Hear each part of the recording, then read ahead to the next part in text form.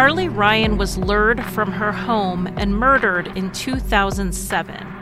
Her mother then made it her mission to find justice for Carly and to make sure this didn't happen to anyone else's child. I'm Charlie, and welcome to Crime Lines.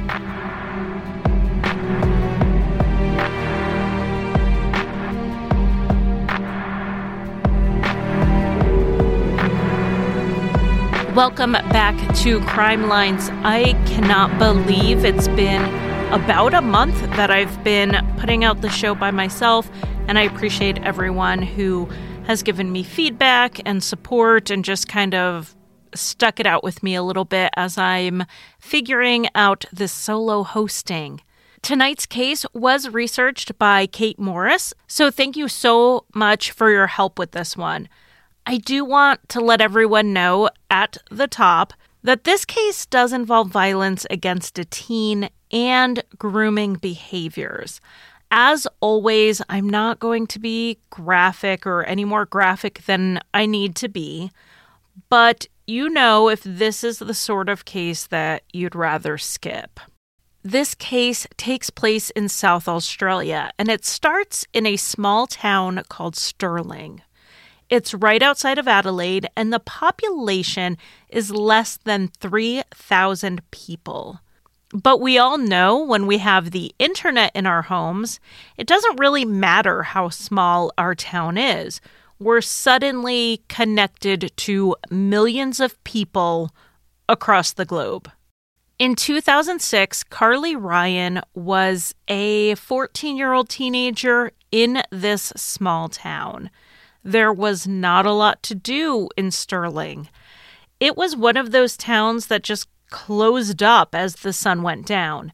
Anything she wanted to do was in Adelaide. Adelaide was just a 20-minute drive away, but it might as well be forever when you're 14, you're bored, and you can't drive.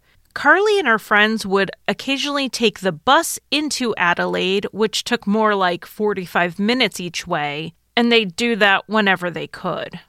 Carly and her mom, Sonia, were incredibly close. Sonia was just 20 when Carly was born in 1992, and she was single.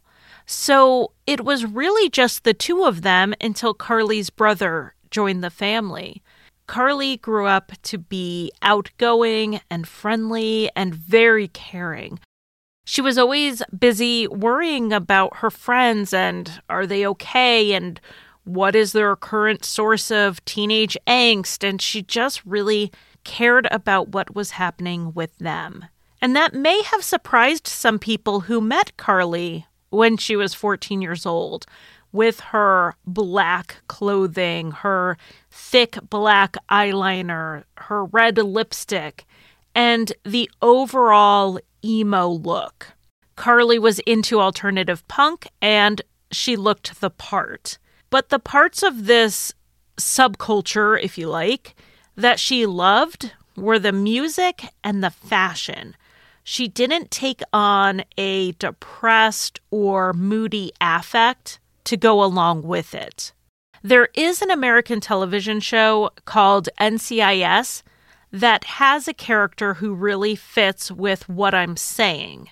So some of my listeners may already have this concept of someone who is emo or punk or goth or whatever in their fashion and in their interests, but they're still an energetic, upbeat, and happy person.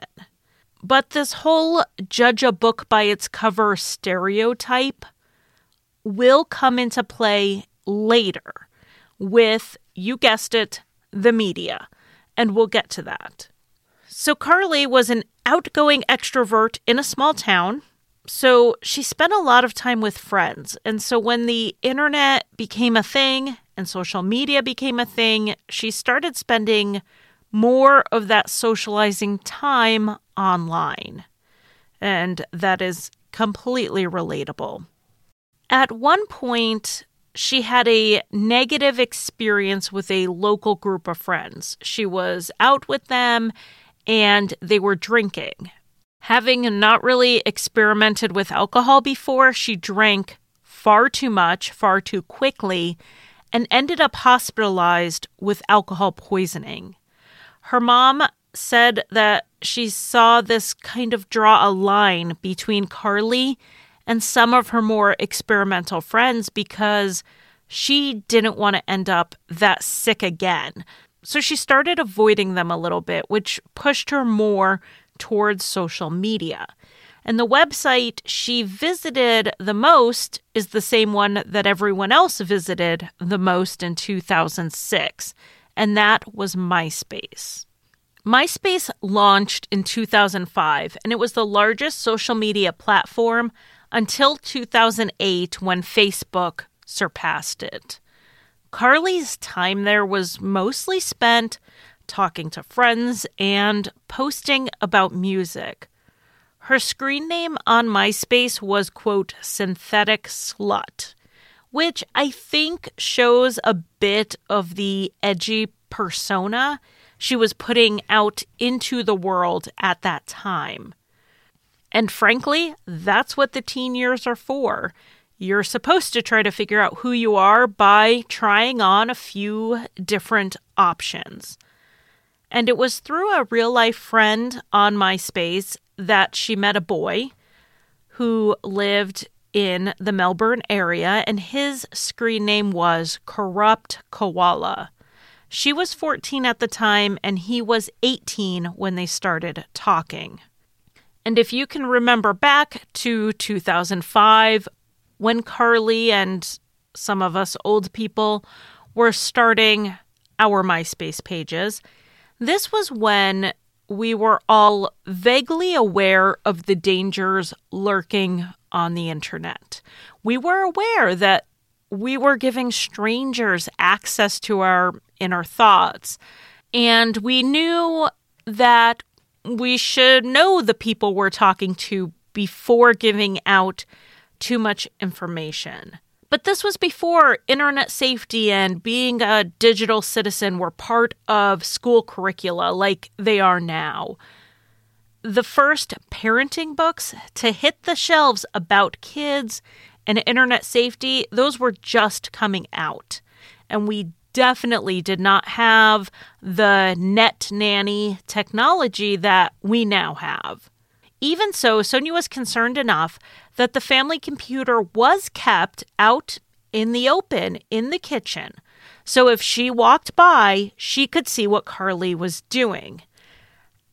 This was not so much for reading over her shoulder, but just that awareness of a parental presence. That can be a pretty good deterrent for a lot of kids. Carly did have a cell phone, but not with the internet capabilities that would make it a concern quite as much as it would be today, and certainly not as big of a concern as the internet on her computer. This situation, though, on the surface seemed actually safer than Carly taking the bus into Adelaide to hang out with her friends and friends of friends and their friends. Now she was at home, hanging out with her friends online where her mom could see her. It looked and it felt safe.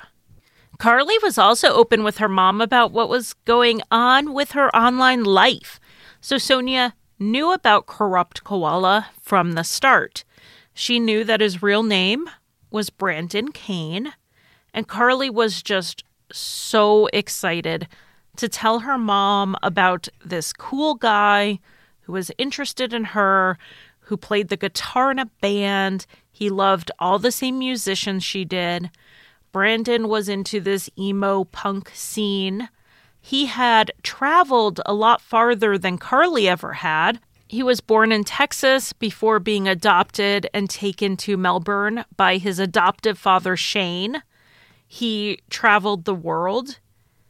This online friendship grew romantic, and they exchanged email addresses and phone numbers. So whether on the internet or on the phone, they talked pretty much every day. Sonia was doing the mom of a teen thing, where you're debating how much do you supervise and how much independence do you give. So what she decided to do was use her own MySpace page to keep an eye on things. She looked through Brandon's photos and his posts. Everything seemed pretty normal. Carly and Brandon would exchange I love yous, and Sonia, at this point, she's in her mid-30s. It's not like she was that far removed from her own teenage years. I'm sure she remembered what it was like to be 14 and infatuated. The one area where Sonia was concerned, though, was that as Carly approached 15, the online photos she posted started turning darker. Not just ones of herself, but also artwork that she was drawn to. The pictures of herself started looking a bit more sexual. And we're back to this whole trying things out stage of the teen years. This is all really normal. I honestly wonder from time to time what I would have posted on social media at that age, and I'm pretty relieved we didn't have it back in the Stone Age. Anyway, Carly's 15th birthday was approaching in January of 2007. What she really wanted was for Brandon to come to her birthday party. But Melbourne and Adelaide are a good 8 hours apart by car. So it was a pretty big ask. Unfortunately, Brandon was going to be in the United States on her birthday and couldn't go. But his father, Shane, was traveling to Adelaide for business. He worked in security. Brandon had some birthday gifts for Carly, so he asked if Shane could stop by and give them to her. Carly thought that would be great, but Sonia was not that thrilled. Brandon was one thing. He was a teenager, barely more than a child. But having a grown man they didn't know show up at their house was outside of her comfort zone. But Carly largely talked her into it, though Sonia said she had to meet Shane in a public place without Carly before she was going to let him anywhere near her house, anywhere near her daughter. So 3 or 4 days before the party, Shane flew to Adelaide. When Sonia met him, he was wearing a polo shirt with his company's logo on it. She asked to see his ID, and he showed her his security badge, and the logo on that matched the logo on his shirt. He seemed like a run-of-the-mill 40-something-year-old dad. In their conversation, it came up that Shane actually hadn't figured out any accommodations for the trip, so Sonia invited him to stay at their house. This is how disarming he was. She went from wanting to see his ID to prove his identity to inviting him to stay overnight at her house, and this change came over the course of a single conversation. When they went to the house, Shane gave Carly the gifts from Brandon, and she opened them right away. They included lingerie, which seemed like a bit much to have your dad bring your girlfriend lingerie, but this turns out to be the least creepy thing that happened. While in Stirling, Shane brought Carly to the mall in Adelaide to buy her more gifts. He spent about $400 Australian on t-shirts and lingerie and costumes. A store clerk said she noticed Shane was looking through the dressing room door at Carly as she tried stuff on, but Carly didn't seem bothered by this, so the clerk brushed it off as just an odd dynamic. Then on January 26th, 2007, Carly had her 15th birthday party. Shane had already been at the house for a few nights at this point. Her friends came over to the house, and Shane hung around. He spent a lot of time hovering around Carly and her friends, and that struck people as a little odd. He was a 40-something-year-old man, after all. Then someone overheard him saying something to Carly about how he loved her. And then later he saw her talking to another boy and got upset with her. He started saying things like how Brandon wouldn't like it that she was talking to other boys. But all of that weirdness aside, the party was fine and everyone left to go home. Then the next morning, Sonia woke up and she walked past Carly's room. She saw Shane in the bed with Carly. Both of them were asleep. They were on top of the blankets and their clothes were on, but this was obviously so far over the line. Sonia woke both of them up and kicked Shane out of the house. Shane packed up his things while acting pretty darn offended that Sonia was implying that he was a pedophile. And I don't think Sonia was implying anything. She was probably outright stating it. But anyway, Shane was mad when he left.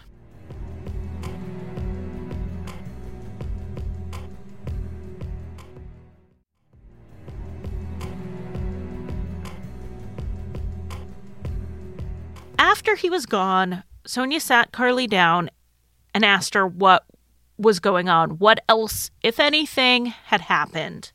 So Carly told her a few of the alarming things. One thing was Shane told her that Brandon wouldn't mind if she had sex with him, meaning with Shane, with his father. Carly turned him down, thinking that he was, quote, gross. And he also tried to talk Carly into kissing one of her girlfriends at the birthday party while he watched.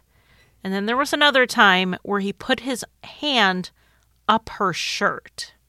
Carly didn't want any of this, and she wanted him to stop. But she was worried in the way that a 14, 15-year-old might be, that if she offended the father of Brandon too much, Brandon wouldn't want to be with her, and then she would lose the love of her life. So while she turned Shane's advances down, she tried to still be polite about it because she was worried about what Brandon would think. Sonia, however, couldn't care less about what Brandon thought. She emailed Shane and told him that if he ever contacted Carly again, she would report him. She would report all of this behavior. In return, she received a very nasty email from Shane calling Carly a liar and saying that he would sue for defamation if she continued to make such accusations. Sonia wasn't convinced that Shane was going to stay away, so she took Carly's phone and she began limiting the time Carly spent online. She increased her monitoring, and as far as she could tell, neither Shane nor Brandon were contacting Carly over the next 3 weeks. Except Brandon was contacting Carly. Sonia still had to go to work. While she was able to limit the internet, she couldn't completely limit the home phone when she wasn't there. Brandon started calling that line while Sonia was at work. Shane still stayed away, and I'm going to guess here, just having been a teenager, having teenagers, that Carly very likely reasoned that Brandon wasn't the problem. Shane was.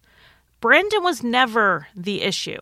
So was it really breaking the rules if she talked to Brandon but still didn't talk to Shane? But to some extent, Carly had to have known she was breaking some rule because she wasn't telling Sonia about this. In mid-February, Brandon told Carly that he could come to Adelaide finally to see her. This would be their first chance to meet in person. There was a catch, though. The only way to get there was to take a ride with his dad. Carly was not supposed to have anything to do with Shane, and she certainly didn't want to, so she pushed back. But Brandon said this was the only way he could get there. Otherwise, he was going to have to cancel. Shane could just drop him off. It would be fine. Carly wouldn't have to see Shane. So Carly, without telling her mother, said yes. On February 19th, 2007, Carly told Sonia that she was going to meet up with some friends in Adelaide for the day, and then she was going to spend the night with one of those friends. Sonia said that was totally fine and made sure that Carly had her cell phone back just in case she needed to call home. She remembered that Carly stopped getting ready multiple times to hug her. And then when she left around 4 p.m., she called back that she loved her. Later that night, Sonia got a random check-in text from Carly saying that everything was fine. Then the next morning, February 20th, Sonia got a phone call from a complete stranger. He said that he found a purse on a footpath near Port Elliot Beach, which was nowhere near where the friend Carly was staying with lived. The stranger looked in the purse for identification, and whatever he found pointed him towards Sonia's number. And when he described the purse, Sonia realized this was Carly's purse. Sonia called Carly's cell phone and couldn't get through. So then she called around to Carly's friends. No one had heard from her, and no one had seen her the night before. Now Sonia realized that Carly was missing, and possibly had been since she left the house at 4 p.m. the day before. Her next call was to the police to make a missing persons report. As Sonia was relaying Carly's description, the officer knew immediately that Carly had already been found. She matched the description of a Jane Doe found murdered at the beach earlier that day. It was around sunrise when a woman who was walking along the beach at Horseshoe Bay, an hour south of Carly's home, noticed something floating in the water. It wasn't until she got closer that she realized that it was a body. She needed to get someone to help her drag the body to the shore. CPR was attempted, but it was too late. When the police arrived, they found nothing to indicate who this teen was. She had no ID on her, so it wasn't until Sonia's missing persons report that they had any way to identify Carly. Her body was sent for autopsy, which showed that she had 19 separate injuries. Some were lacerations and defensive wounds, but the worst were the blows to her head, probably 6 to 8 of them, and serious trauma to her face. Carly was found fully dressed, but with her clothes disheveled. It looked like either a sexual assault happened and she was redressed, or at the very least, an attempted sexual assault had taken place and her clothes were left a mess. The cause of death was drowning and facial trauma. Due to the amount of sand in her esophagus, it was believed that the attacker held her down with her face in the sand first, and then she was left to drown. There was a massive search on the beach and in the water for any evidence. They did find some jewelry that was Carly's, and they found a fingertip piece from a latex glove, but they weren't quite sure how that would fit in just yet. The main thing investigators needed right now were witnesses. Did anyone see Carly on the beach or in the area the night before? And it turns out they had, not just people, but CCTV as well. So looking at the security footage around the town, Carly was seen in multiple locations throughout the area with 2 men. Witnesses were able to give a better description of the men. A couple who saw Carly from about 8:30 to 9:45 at the beach said that one of the men she was with was old enough to be her father, and the younger one was closer to her age. There were a few witnesses who reported a light blue car in the area with Victoria plates. Investigators also did a digital search of Carly's computer to see who she was talking to before she left the house. They could confirm that she had logged into her MySpace page the day before. While I've not seen it spelled out in the media reporting, I'm sure Sonia told them. about Brandon the musician and his super creepy father, Shane. And with the witness reports of two men, one older and one Carly's age, plus the Victoria plates, which is where Brandon and Shane were from, and I'm sure it was becoming very clear to investigators who they were looking for. The problem was that nothing Sonia knew about Shane panned out. The security company he worked for didn't exist. Brandon's MySpace profile, it was deleted. No one with the names Shane and Brandon Kane could be found. So while police were tracking down leads and conducting these physical and digital searches, the media was reporting on this case without a lot of information being released by the police. It was a shocking crime, so of course it made headlines. But let's dial back a decade and think about the start of social media. This was one of the earliest cases where the victim had a large digital footprint that could be scoured by the media for information. Today, I think we almost can't remember a time when this was the case. If you watch news reports now, so many of the pictures of the victims and the suspects are taken right from their very own Facebook accounts. And I like to think now, with 13, 14 years of social media experience, that we are getting a bit more savvy in evaluating which pictures are being chosen and why. Why is this news report showing me the picture of the victim smoking a joint rather than showing me his high school graduation picture? Why are they showing me a picture of a young woman at a bachelorette party rather than the one of her at Christmas with her family? Because I know both of those are on her page. What story are they trying to sell?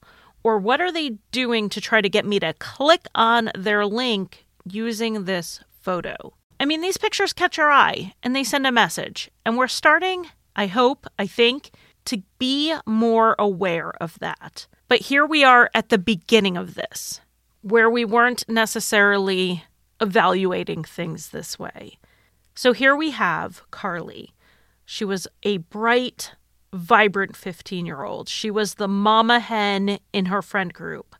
She had no enemies. She didn't hate the world. The world didn't hate her.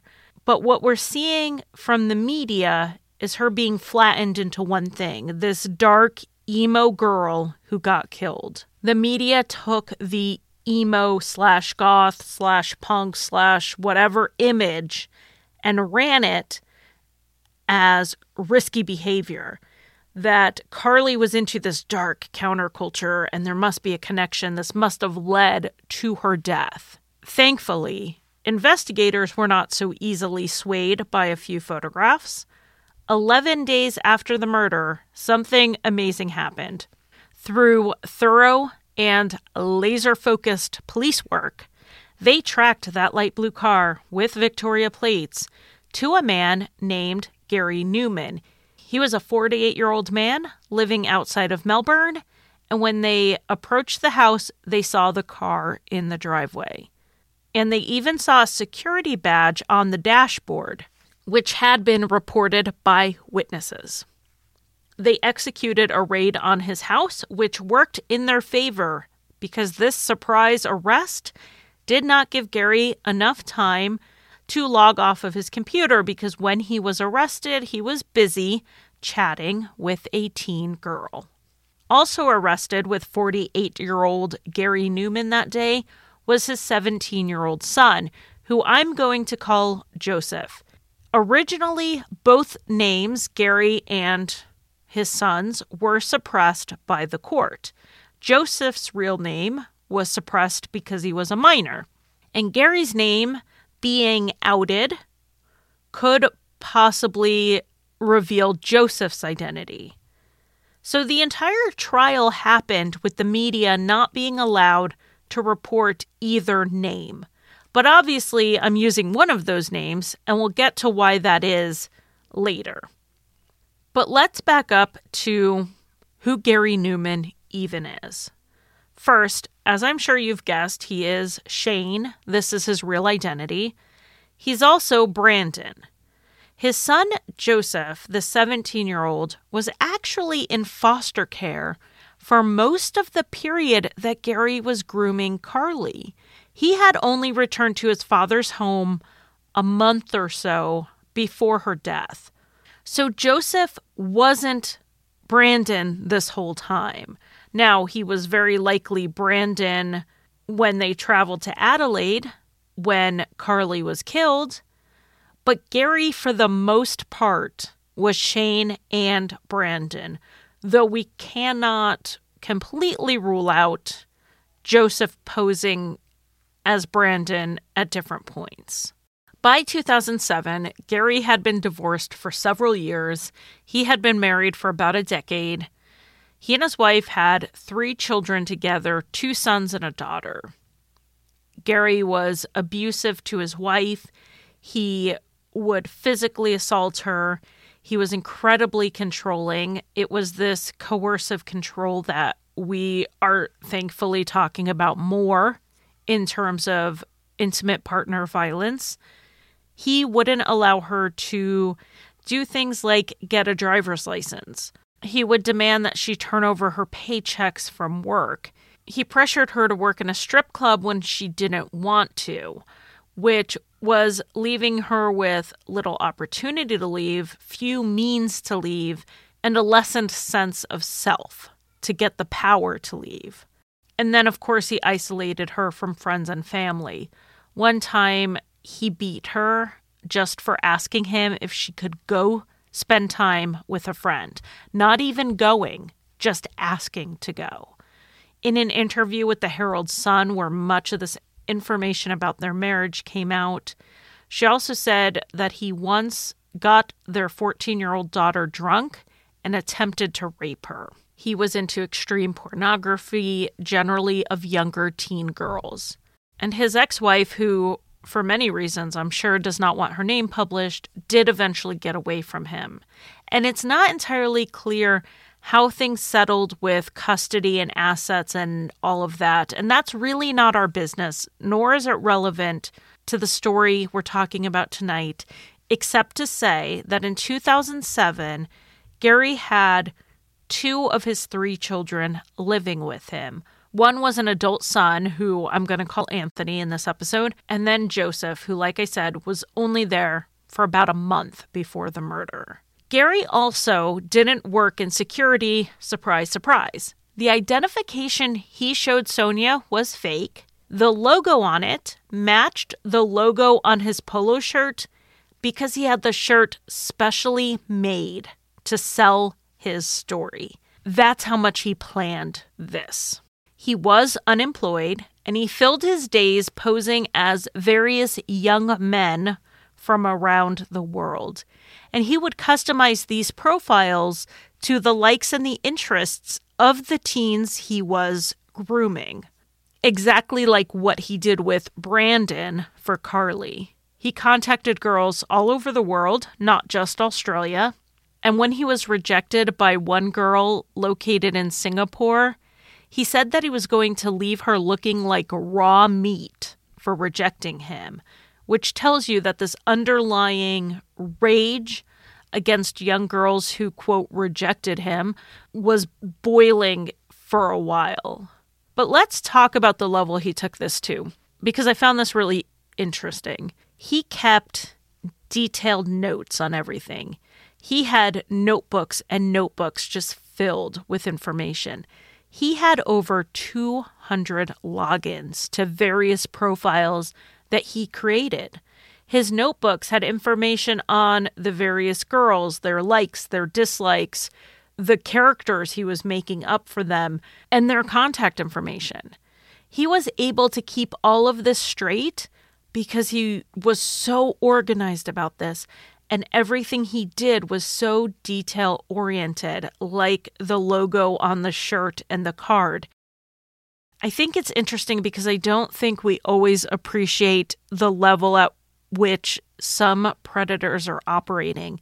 And by underestimating them and their abilities to do things like this, to keep these notes and keep all these stories straight, that's putting us at a disadvantage. We have to expect that the predator talking to our child on the internet has it together to be convincing. We have to expect that. Now, how he worked this with Carly was that he designed Brandon to be a bit of a template that would fit in with some girls he saw on MySpace in general who were into the punk scene. He would kind of cast his line at one, and if she didn't bite, he'd look at her friends list and start chatting up the next, and so on. So when one of Carly's friends introduced them online, he was able to start molding Brandon to be more specifically what Carly wanted. So while Brandon, to everyone else, was into punk music, all of the sudden his favorite bands were her favorite bands, that sort of thing. He got it more and more specific to target Carly.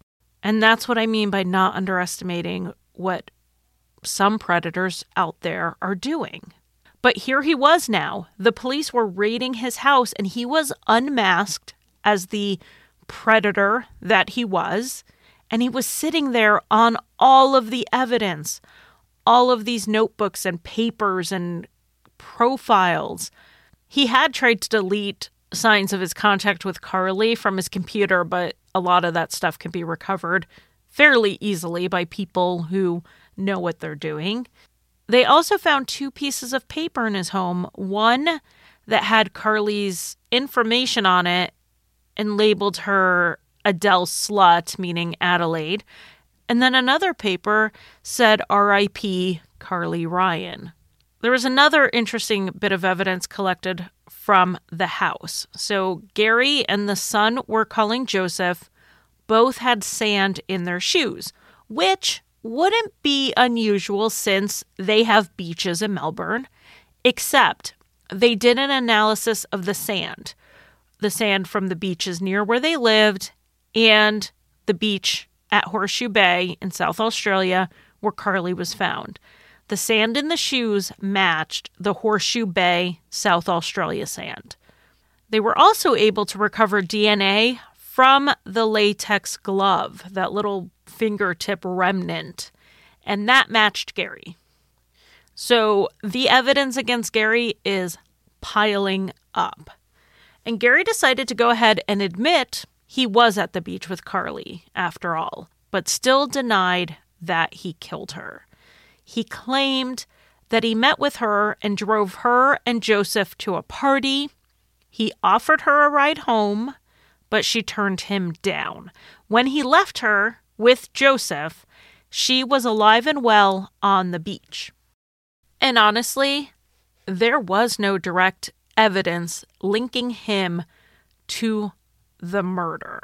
It was all linking him to the town and the beach, but there wasn't evidence found on her body, like DNA, that would link him to actually being the one who killed her. But this circumstantial evidence, there was a lot of it. And you know what they call circumstantial evidence in court? Evidence. The Crown was going to take this to court. Gary kept insisting for the 2.5 years it took for this to go to trial, he didn't do anything. But Joseph didn't quite have the same story. While he was in detention waiting for trial, he confessed to a social worker. He told about the ruse to get Carly to meet, quote, Brandon. Gary had talked him into pretending that he was Brandon, and so he did. He said that his father attacked Carly from behind after she turned down his sexual advances and started walking away from him. Joseph said he did help covering it up. He went as far as sending Sonia the text from Carly's phone, but he insisted he did not kill Carly, and he didn't know that Gary was going to. When this went to trial, Joseph was now 19, so he's technically an adult. But since the crime still had happened when he was a minor, the name suppression was still in effect. The court immediately excluded all the evidence about Gary pursuing other teen girls, as it was considered prejudicial. But most of the evidence that his defense tried to get kicked out stayed in. The men were tried together with one jury, and the trial took about 3 months. Gary acted erratically, he argued with his attorney, and it got to the point that his attorney wanted off the case. He asked twice to be removed. He felt Gary was purposely sabotaging things. But he didn't get his wish. He was stuck with this guy. The trial was very heavy with the forensic evidence. The cell phone tracking, computer analysis, sand particle experts testified, DNA experts testified. They even had someone come in and talk about the tides at the beach. This case alone would make the longest Forensic Files episode known to man. But to me, the most compelling testimony actually came from Gary's oldest son, the one who was living with him, who did not go with him. We're going to be calling him Anthony. I just really hope that's not actually his name, because if so, that's my bad. Anyway, Anthony was about 19 or 20 when the crime occurred. He said that his father went to Adelaide for the birthday party and returned home very upset. Now, he did just get caught in bed with a teenager and kicked out of the house. So yeah, he was probably upset. He asked Anthony to be part of some murder scheme to get back at this girl. And Anthony thought Gary was just, blustering, venting, using hyperbole. He didn't think he was serious. He was just expressing how mad he was. And he also said something about wanting Joseph to go back to Adelaide with him. But Gary's behavior in general was very off. Anthony felt like he was changing. This talk about hurting a teenager and including his sons in it, all of this made him feel like there was just something very wrong. And so he decided to move out of his dad's house, get some space. He said he left behind a letter that he characterized in the trial as, quote, abusive. He left this letter for Gary, and it basically told him in no uncertain terms that he was not being a good person, leave Joseph out of whatever he was thinking about doing to Carly, and he was really trying to, from what I understand, shame Gary about the way he was acting, shame him into stopping. Joseph and Gary went to Adelaide. As we now know, this is when Carly was murdered. And when they returned, Gary told Anthony that he, quote, got the job done. And then he showed Anthony the back of his hand and asked if his knuckles looked bruised because he had punched Carly when he killed her.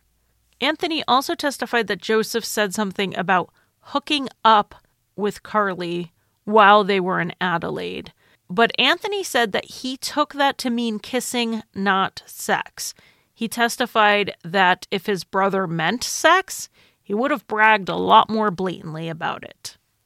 Gary took the stand to deny everything, and he really seemed to think he had an answer for everything. He said the fake identities were for a book he was writing. He said he never used his real name online because he was avoiding identity theft. And he insisted that not only was he not attracted to Carly sexually, even though she was an attractive girl, he was actually asexual and had no sexual attraction to anyone. He also pointed the finger at his son Joseph a bit, saying that he was the one who was actually behind Brandon the whole time. But he said he took Joseph to Adelaide to see Carly and said that Carly was alive on the beach when they both left. They didn't hear about the murder for 3 days. Eventually, the case was given to the jury, who deliberated for 10 hours. Now, during these deliberations, they sent a note to the judge asking if they could find one of the men guilty of manslaughter and the other of murder.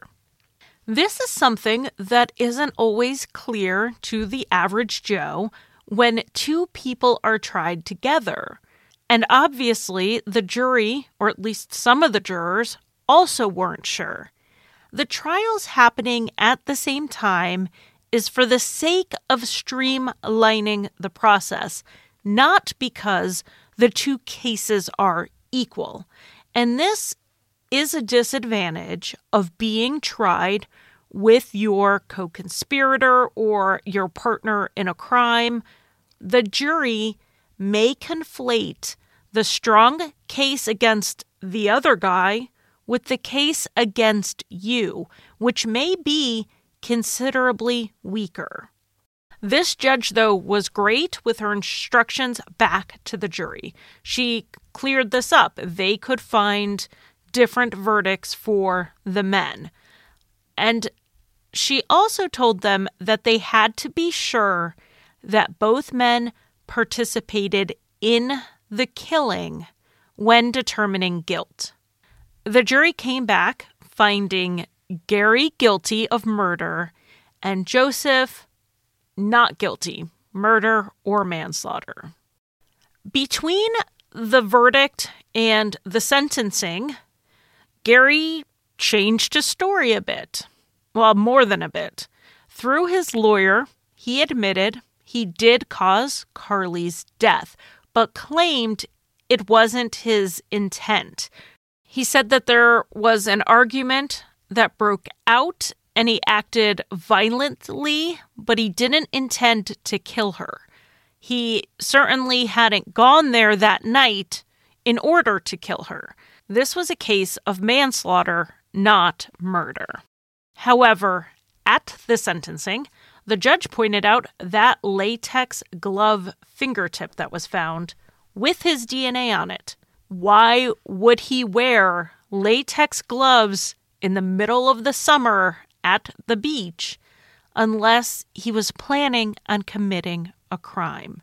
She said he may have left open the chance that he wouldn't kill Carly. Maybe he left open the possibility that he wouldn't kill her if she didn't reject him, but that he was prepared to kill her if she did. He went there knowing that's what would happen, and that's what happened. That is premeditated murder. So on January 21st, 2010, Gary was given a life sentence with a 29-year non-parole period.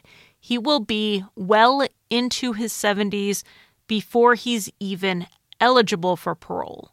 It was at this point that the name suppression for Gary was lifted. Media outlets had argued to the court that Gary shouldn't get to use his son as a shield against having his name published. However, his son, who was acquitted, still kept the right to have his name suppressed. Gary appealed, of course, but he was denied. The evidence against him was just too overwhelming. Even if the court decided that the things Gary said shouldn't have been allowed in, one of them was Carly's mom's hearsay testimony about Carly claiming Gary touched her inappropriately. Even if that was excluded, even if they kicked out everything Gary complained about, it wouldn't have changed the verdict. There was just too much evidence still there.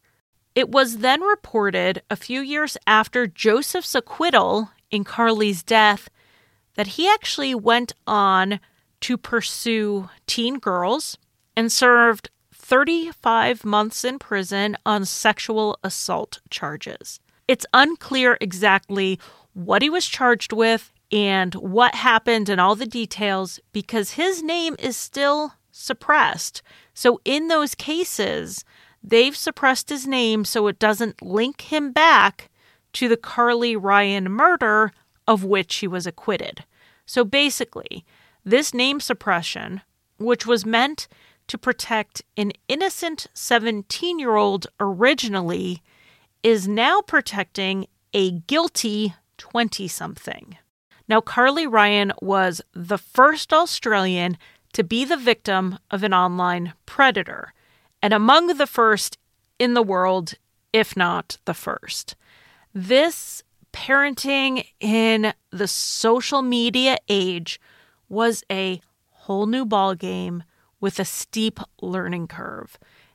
And Sonia wanted to figure out a way to make navigating this easier for other parents. So in 2010, when the trial was over and Gary was convicted, she started the Carly Ryan Foundation. They provide resources and training on internet safety to parents and kids and schools and community groups. Sonia doesn't want people to forbid their children from being on the internet. She doesn't want them to decrease the independence that teens should be exploring. What she wants is for everyone to do it safely and with the tools they need to spot unsafe situations, to spot organized and calculating predators like Gary Newman. Another thing the foundation does is offers an app called Thread.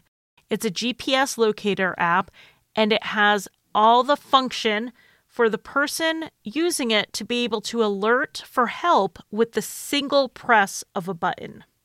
It is not currently available outside of Australia, but what it does is it will alert the contacts in the phone and, if needed, emergency services to the location of the person using it.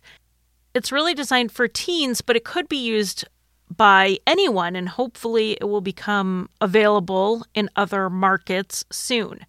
The name of this app, Thread, comes from the fable about a young girl whose suitor lived inside a cave. She asked her mother if she could go visit him. The mother was worried, but didn't want to keep her daughter from living her life and finding happiness. So she handed her daughter a thread from the edge of her skirt. She told her to hold on to it, and if she felt she was in any danger, she could pull on the thread and her mother would lead her back to safety. This particular app was a dream of Sonia's because it wasn't lost on her that Carly had her cell phone with her. Obviously, we don't know how much time Carly had between rejecting Gary and when he attacked her as she walked away, but it wasn't enough time for her to make a phone call.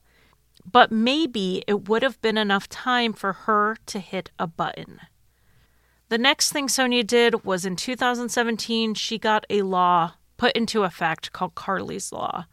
This law criminalizes predator grooming behaviors like lying about an age online with the purpose of talking to someone under the age of 16. It also allowed for stiffer penalties for adults who proposition minors for sexual acts even before they act to carry them out. It's designed to stop predators before they act. It's designed to acknowledge that the predator's act happens before they even physically hurt anyone. Before that predator attacks this girl, his contact with her online is wrong and it is a crime.